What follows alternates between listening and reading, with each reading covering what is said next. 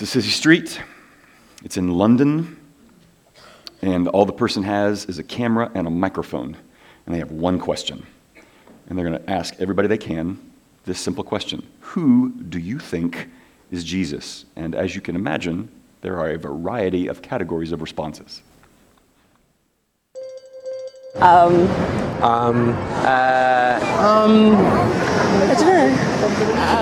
know. Whoa. God, what a question. He was born on Christmas Day. Yeah. He was probably a guy who was quite groovy like Gandhi many years ago and did some carpentry and was probably quite a nice bloke. Dis que c'est un barbu avec des cheveux longs. I think that he's a man with long hair and He's God's son. yeah, true. Yeah. I don't know. I've never seen him or anything like this, and I don't really believe in him. I think Jesus is fictionary. I think Jesus is probably a guy that's made up to try and keep people in line. To be honest, he's part of the biggest con ever to be associated with mankind. I think that Jesus is something that people have in their imagination and that they use to kind of comfort themselves in sort of difficult situations, maybe. I think a person called Jesus existed. Yeah, absolutely. And I think he's a little bit crazy. He's important. But for young people like us, yes. I don't know. Il est important pour toi, Jésus? No.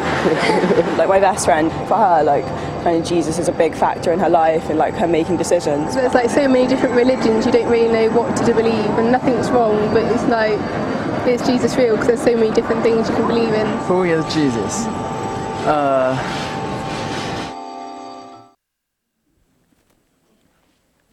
Walk through Asheville, you're going to get the same responses. Walk through any cosmopolitan place, you're going to hear a variety, a whole slew of categories, from historical figure to visionary to sage to a fanciful person that's made up that potentially could be the greatest con in human history.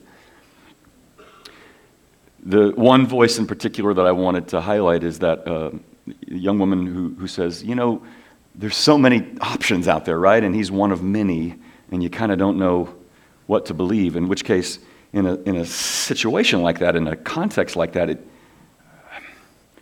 it's almost like you're having to choose through a series of shampoos. And you realize that you maybe get recommendations for one or the other, but in the end, it's kind of I don't know. And that's why you get bumper stickers like this that say this is kind of our only option. That given how you really can't discern, and you really shouldn't, because it would be arrogant to think so, that one is preferable to another, then the only option you have is just to accord a kind of baseline equitable respect for everyone. And if Monday you want to do Buddhism, and Tuesday you want to do Sikhism, and Wednesday you want to do Hinduism, and Thursday you want to do Charles Darwin, and then, you get to Saturday, you can do Judaism, and then Sunday, it's the cross, why not? There's your choices. And that's what you kind of feel.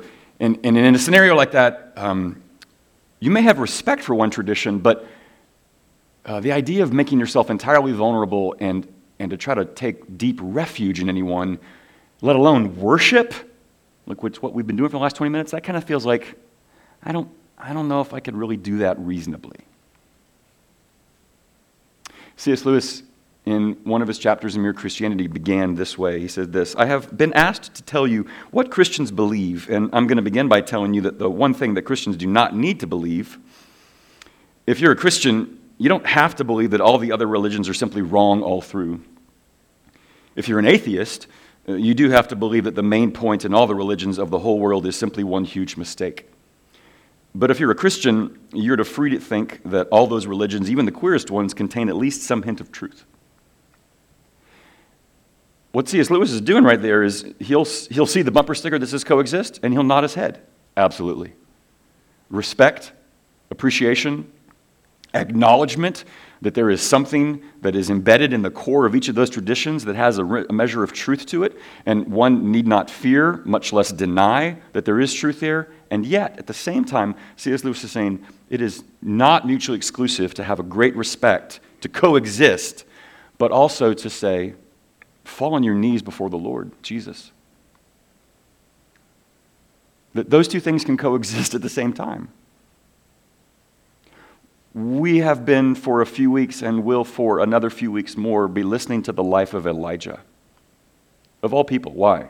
Because he is subtly but consistently incorporated into the life and ministry of Jesus, or at least in the narrative of Jesus' life, but not just simply as a set piece, as sort of a, oh, isn't that pretty, or a nice decoration. It's, if anything, it's to help us understand who Jesus is in his ministry more so, and therefore we want to understand Jesus better by understanding Elijah.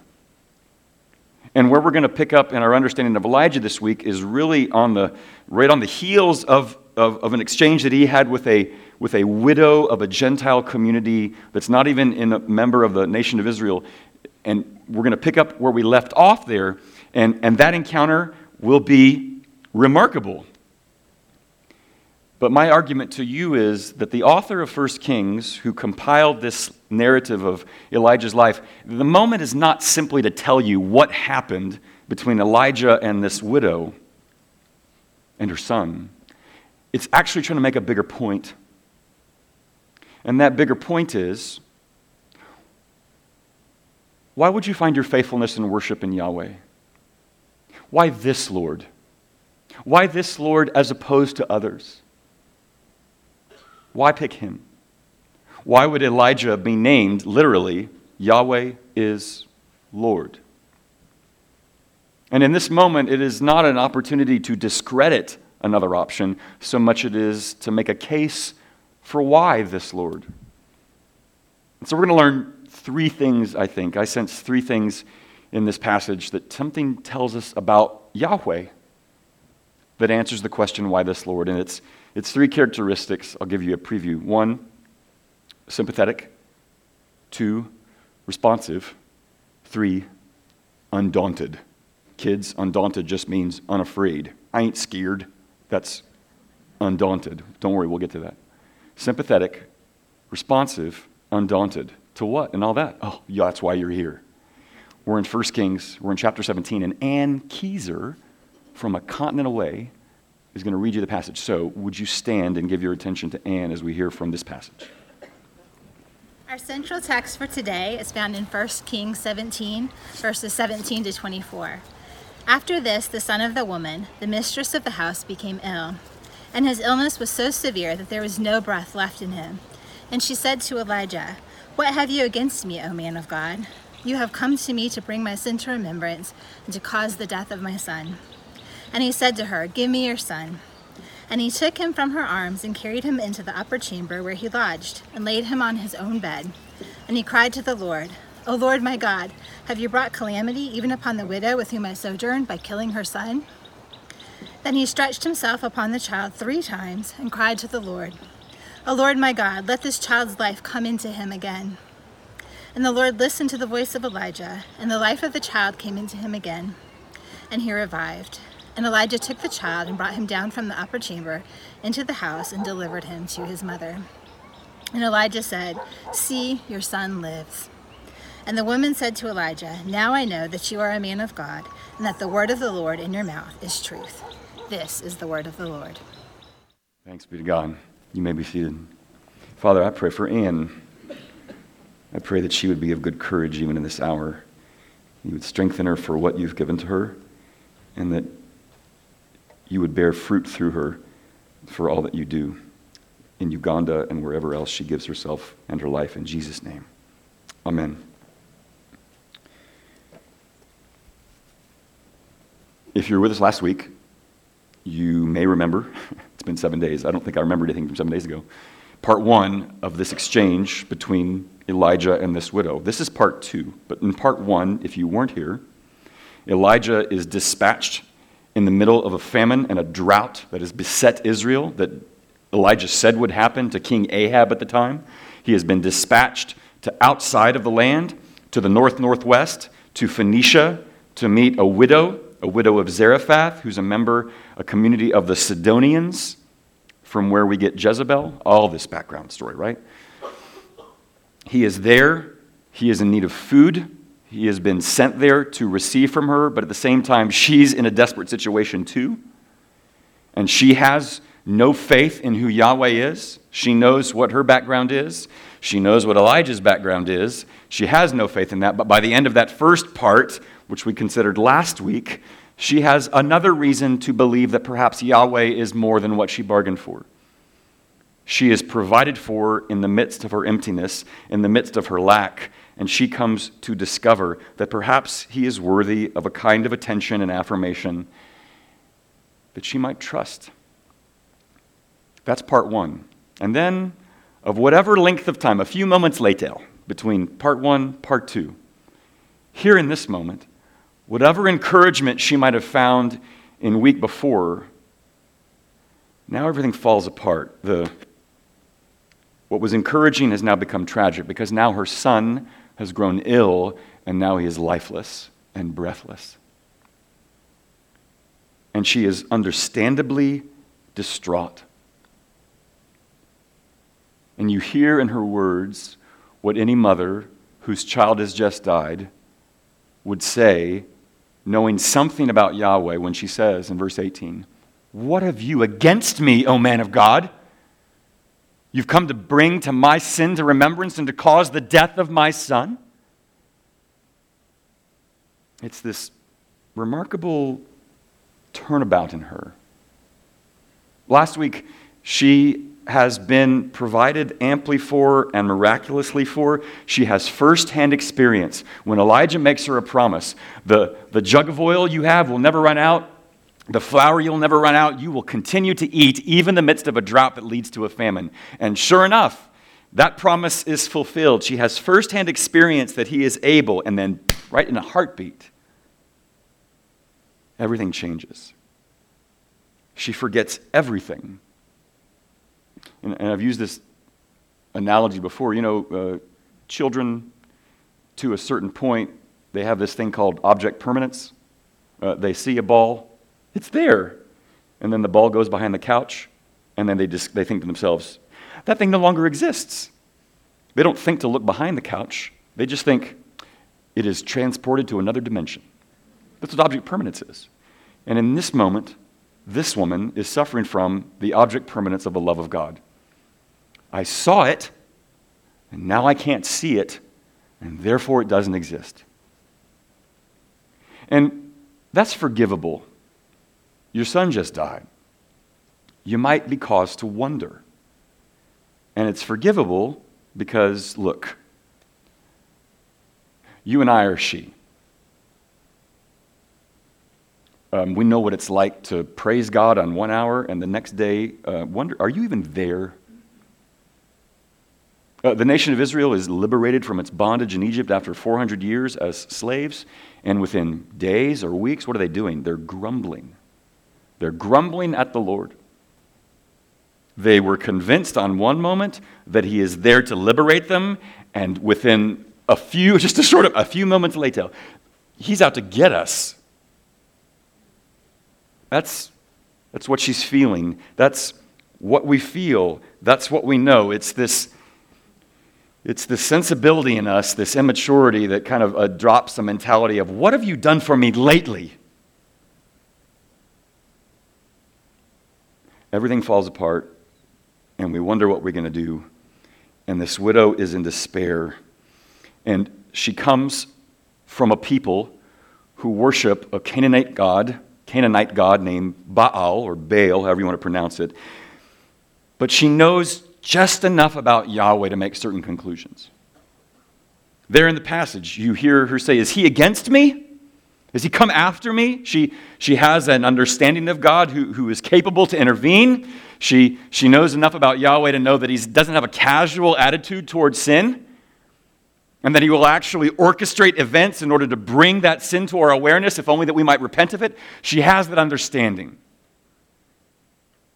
And with that limited understanding of who Yahweh is, based upon whatever she might have heard from Elijah, or whatever she might have heard from her residents to the southeast of her, she makes those hasty conclusions. Those are deductions. If you've ever seen the film Calvary, it's a hard film. You should look it up before you see it. But it's about a man who becomes a Roman Catholic priest later in life. He has been married before. He has a child. His wife has died. His daughter is now an adult, but he is now a priest in a small Irish town. And his daughter in the film had, not so long ago, tried to take her own life. And there's a really poignant scene, among many poignant scenes in the film, where she goes and visits her father in confessional. She goes to confessional. And she begins to ask him honestly, as her father and a priest, what would have happened to me if I had been successful in my attempt? And they have a certain back and forth after a while, and at some point he says, I know it's an old tired argument, but do you ever think about those you might have left behind? And she says, without skipping a beat, I belong to no one. I belong only to myself. To which he replies, true, false. Yes, it's true. No one owns you. You are an individual. You have your autonomy. That's true. But to say that there is no one who loves you, who has no kind of claim on you, no, honey. That's false. She knows a few things that are true, but she has missed something fundamentally also, and what she thinks is true is in fact false. Here's that widow in that moment. Yes, the Lord does not take sin lightly. Yes, there are consequences that can follow from it. But is the Lord out to get you? Man, that's false. And the funny thing is, Elijah steps in and almost begins to advocate from the perspective of the woman. Elijah's the prophet. He's the one here to represent God. He's the one to clarify, this is who the Lord is, right? But in this moment, the way he prays, it's almost like he thinks, maybe she's right. Maybe you are out to get her. And so Elijah prays, O Lord my God, have you brought calamity even upon the widow with whom I sojourn by killing her son? Have you come for her?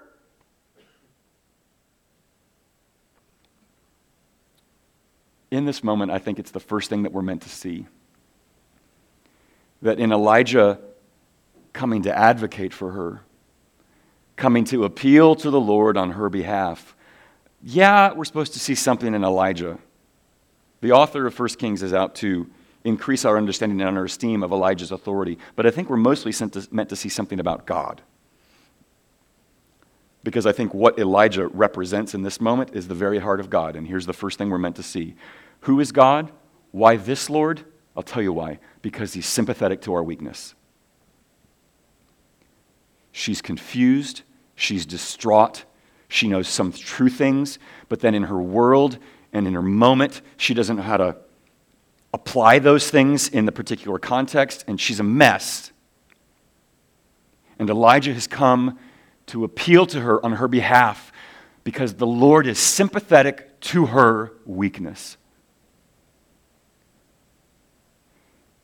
He is sympathetic to your weakness. Do you believe that? Or do you think primarily of God as the one who's kind of folded his hands, tapping his toes, going, when are you going to get it together? There's a lot of times in this worship service we will begin with a particular psalm that applies every week. We could do it every week, but I don't do it every week because it's like glazed over. Psalm 103. For he knows our frame. He remembers that we are dust. That does not sound like an arms folded, toe tapping the Lord. He is sympathetic to our weakness. He gets it. You and I, we know exactly what this woman is like because we're her. Because we can be shouting praises one moment and the next day, really? It's our condition. We're dust. We're frail. And God knows it. And he is not put off by it. I read this wonderful quote yesterday that I had to include today. I have no slide for it, I know, brace yourself. It's from a professor out in the great state of Texas, Abilene Christian University. His name is Brad East, and he says this: just read St. Paul. He will cure you quickly of the notion that the church consists of satisfactory Christians. It turns out the church is nothing but unsatisfactory Christians. The church has to make room for the unsatisfactory, for the just getting by, the I'm barely paying the bills, the it took all I had to show up this morning, the I'm doing my best, the just give me a break, folks, the Holly Ivy Christians who begrudgingly show up twice a year, the Simon Peters and the Doubting Thomases, the addicts who relapse, the gamblers in debt, the porn-addled who can't quit, the foreclosed on and laid off, the perennially fired and out of work, the ex-cons and the adulterers and the fathers of 5 kids by 3 different moms. Is the church not for such as these? Truly, I say to you, Jesus says, the tax collectors and the harlots go into the kingdom of God before you. He is sympathetic to your weakness. And that's one reason why this Lord we pick. There's a second reason, though, that I think we should consider. Not only that is he sympathetic to our weakness, but in the middle of the crisis here in verse 20, Elijah, as you heard me say, is out to advocate for this woman. Things have fallen apart for her, and he's like, it was going so well, and what are you doing? And I'm borrowing an idea here from another commentator named Ralph Davis. I got to give credit where credit is due. Too much plagiarism in the world. She's got a dead son, and Elijah takes that child up to, like, he's living in the loft. He's paying rent, living in the loft. He takes that child up there and he prays for the child. Why? Because what does Elijah have in his bag of tricks to be of assistance? He's got nothing. He's got no wisdom. He's got no text. He's got nothing. And Ralph Davis's comment in the study of this passage is that a lot of us will never become useful to the Lord until we get to a point where we realize, I have nothing. Let me put it this way. Sometimes everything you can do is nothing. Sometimes the only thing you can do is nothing. And that's what leads Elijah to do what he does. He prays in verse 21. Oh Lord my God, let this child's life come into him again. I got nothing. So I guess maybe I'll ask. When in doubt, consult a manual. And until he gets to the point where he knows he has nothing and all he can do is call upon the Lord to be of help, I think that takes us to the second thing that we're meant to see here.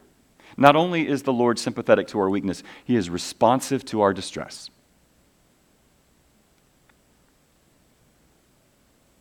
He is not aloof. He is not far. He is responsive. And look, if we didn't know how this moment would unfold, we would go, what's the point? But we see how it unfolds, and what we see in that moment is that Elijah has asked, and it turns out that he was more than just spitting in the wind or whistling in the dark. If you know the book of James in the New Testament, you know that Elijah is showcased as one who prayed, and he's known, according to James, as a righteous man whose prayers availed much. But I don't think that we're so much meant to see Elijah esteemed in this moment. That's certainly part of it. Mostly we're meant to see that God is responsive to our distress. In this moment, he brought the child back from the dead. That's fantastic. And look, when it comes to doctrines about what we believe, we affirmed a whole slew of things there in the Nicene Creed. Those are doctrines. And, but as you read them, you go, okay, maybe I've heard that before, and okay, that's interesting, and yes, I'd love it for somebody to unpack that for me. That's interesting. But when it comes to the doctrine of prayer, there may be no other doctrine that for us can either be a great source of encouragement or a great source of discouragement. Because, sometimes we've prayed and things happen, and wow. And other times we didn't pray and still things happen, and we're like, this is fantastic. And other times we prayed and nothing happened. And we get confused in that. and we feel a little adrift in that. And we wonder, what are you going to do? What can you do for us? You say you're responsive, and surely he was responsive to Elijah, but how are we to think about it? And I know that in the moment, your faith in that doctrine may feel rather frail. It's fine. Mine does too sometimes. Here's the thing. Jesus, who is the much later heir apparent of Elijah, he knows what Elijah prayed for. He knows what Elijah did, and he knows how it turned out in this moment. But Jesus also knew the prayers of the Psalms. It was his prayer book too. And so yes, he knows the storyline of Elijah, but he also knows the storyline of Psalm 13, whose first two verses go like this. How long, O Lord? Are you going to forget me forever? How long will you hide your face from me? That's a prayer. Apparently what they were seeking, they were not finding. And yet they were still talking. Jesus knows that storyline too. My God, why have you forsaken me? He is familiar with an unanswered prayer in a way of speaking. But him being familiar both with Elijah's storyline and also with the psalmist's storyline, Jesus is still the one who is both commanding and commending to us praying. To the point where we have to sort of back up and ask ourselves, what is prayer for? I mean, it was a glorious moment in that moment for Elijah, but not all of us can account for that. Not all of us can share that experience, in which case we're asking ourselves, what is prayer for? Well, look, when Jesus taught his disciples to pray, I mean, they came to him, they say, hey man, throw us a bone, help me out. How do we pray? Because I don't get it. The first words that Jesus taught them to pray was not, fix this, though that's a legit prayer. The first thing he taught them to pray was, Our Father. To know him. To know that he is. To even countenance the possibility that he might be good. And that sometimes he can be against you as an expression of being for you. That the Lord is one whom we might know. Who might end the storm, or who might provide you the stability within it. Look, you can ask for all sorts of things, and those changes might be miraculous, and it would maybe change your life. But if there is no sense in which our hearts are more endeared to him, then I don't care what miraculous thing happened to you, if you still reflect the heart like the widow of Zarephath, who one moment is like, praise you, and another moment is like, you're not even there. That's not the heart we want. The heart we want is the courage and the boldness and the moxie to ask him for big things, no doubt. But we want to mostly believe that he's there and that he's good, even in the midst of the storm and the circumstances we cannot change and doesn't seem to be appearing to change at all. That's what prayer's for. And he can be as responsive in the moment in which circumstances do not change as he appears to be in the moment in which circumstances do. Miles Wernz, another professor at ACU, he says, prayer is more like schoolwork than like a conversation. In that in schoolwork, we're learning to pay attention to an object. We're learning to pay attention to God and not ourselves. And that sounds really simple, but I dare you to take your mind off of you. Try it. Just do a little experiment. You'll find out how difficult it is. You have to have your attention on something else to get it off yourself. And the Lord is inviting us into that communion with him through prayer. And that's his responsiveness to our distress. There's one last thing that we learn in this moment that comes obviously from the outcome. The child is lifeless. Elijah prays for him. Breath is restored. He takes him down to his mother to restore that child to her. And she says in the last verse, now I know that you're a man of God and that the word of the Lord is in your mouth is truth. It's funny, right? Like she knew that before, like she's eating. Remember? The jug of oil, never emptied. But now, this cinched it. This is fine. Look, I'll take it. And so will she. And in that moment, Elijah's life is esteemed. But I think what we're meant to see as a last idea is certainly how the Lord thinks of death, what his regard of it is.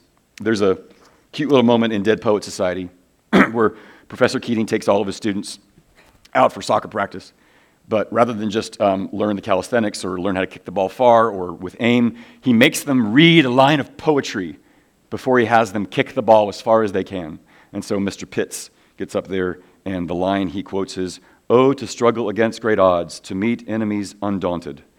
And Professor Keating says, "Sounds like you're daunted. Say it again like you're undaunted. Oh, to struggle against great odds, to meet enemies undaunted."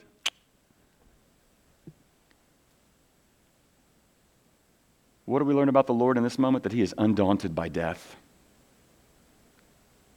To this point in the biblical storyline, no one has ever asked the Lord to restore somebody from the dead. Nobody thought to ask. And Elijah didn't care. His prayer requests were not confined by a set of parameters arbitrarily chosen. And his heir apparent, Elisha, will learn the same. He didn't think to change it because in his mind, God would not respond with, I'm going to have to get back to you on that. I'm going to have to read up on that part. Maybe I can fix it, but I'll, pause. The Lord doesn't say that. He brings him back from the dead. Why? Because God is undaunted by death. If he is the originator of life, why would we think him intimidated by death, or that it is somehow like outside of his, can't catch that one, center field, sorry, over the wall.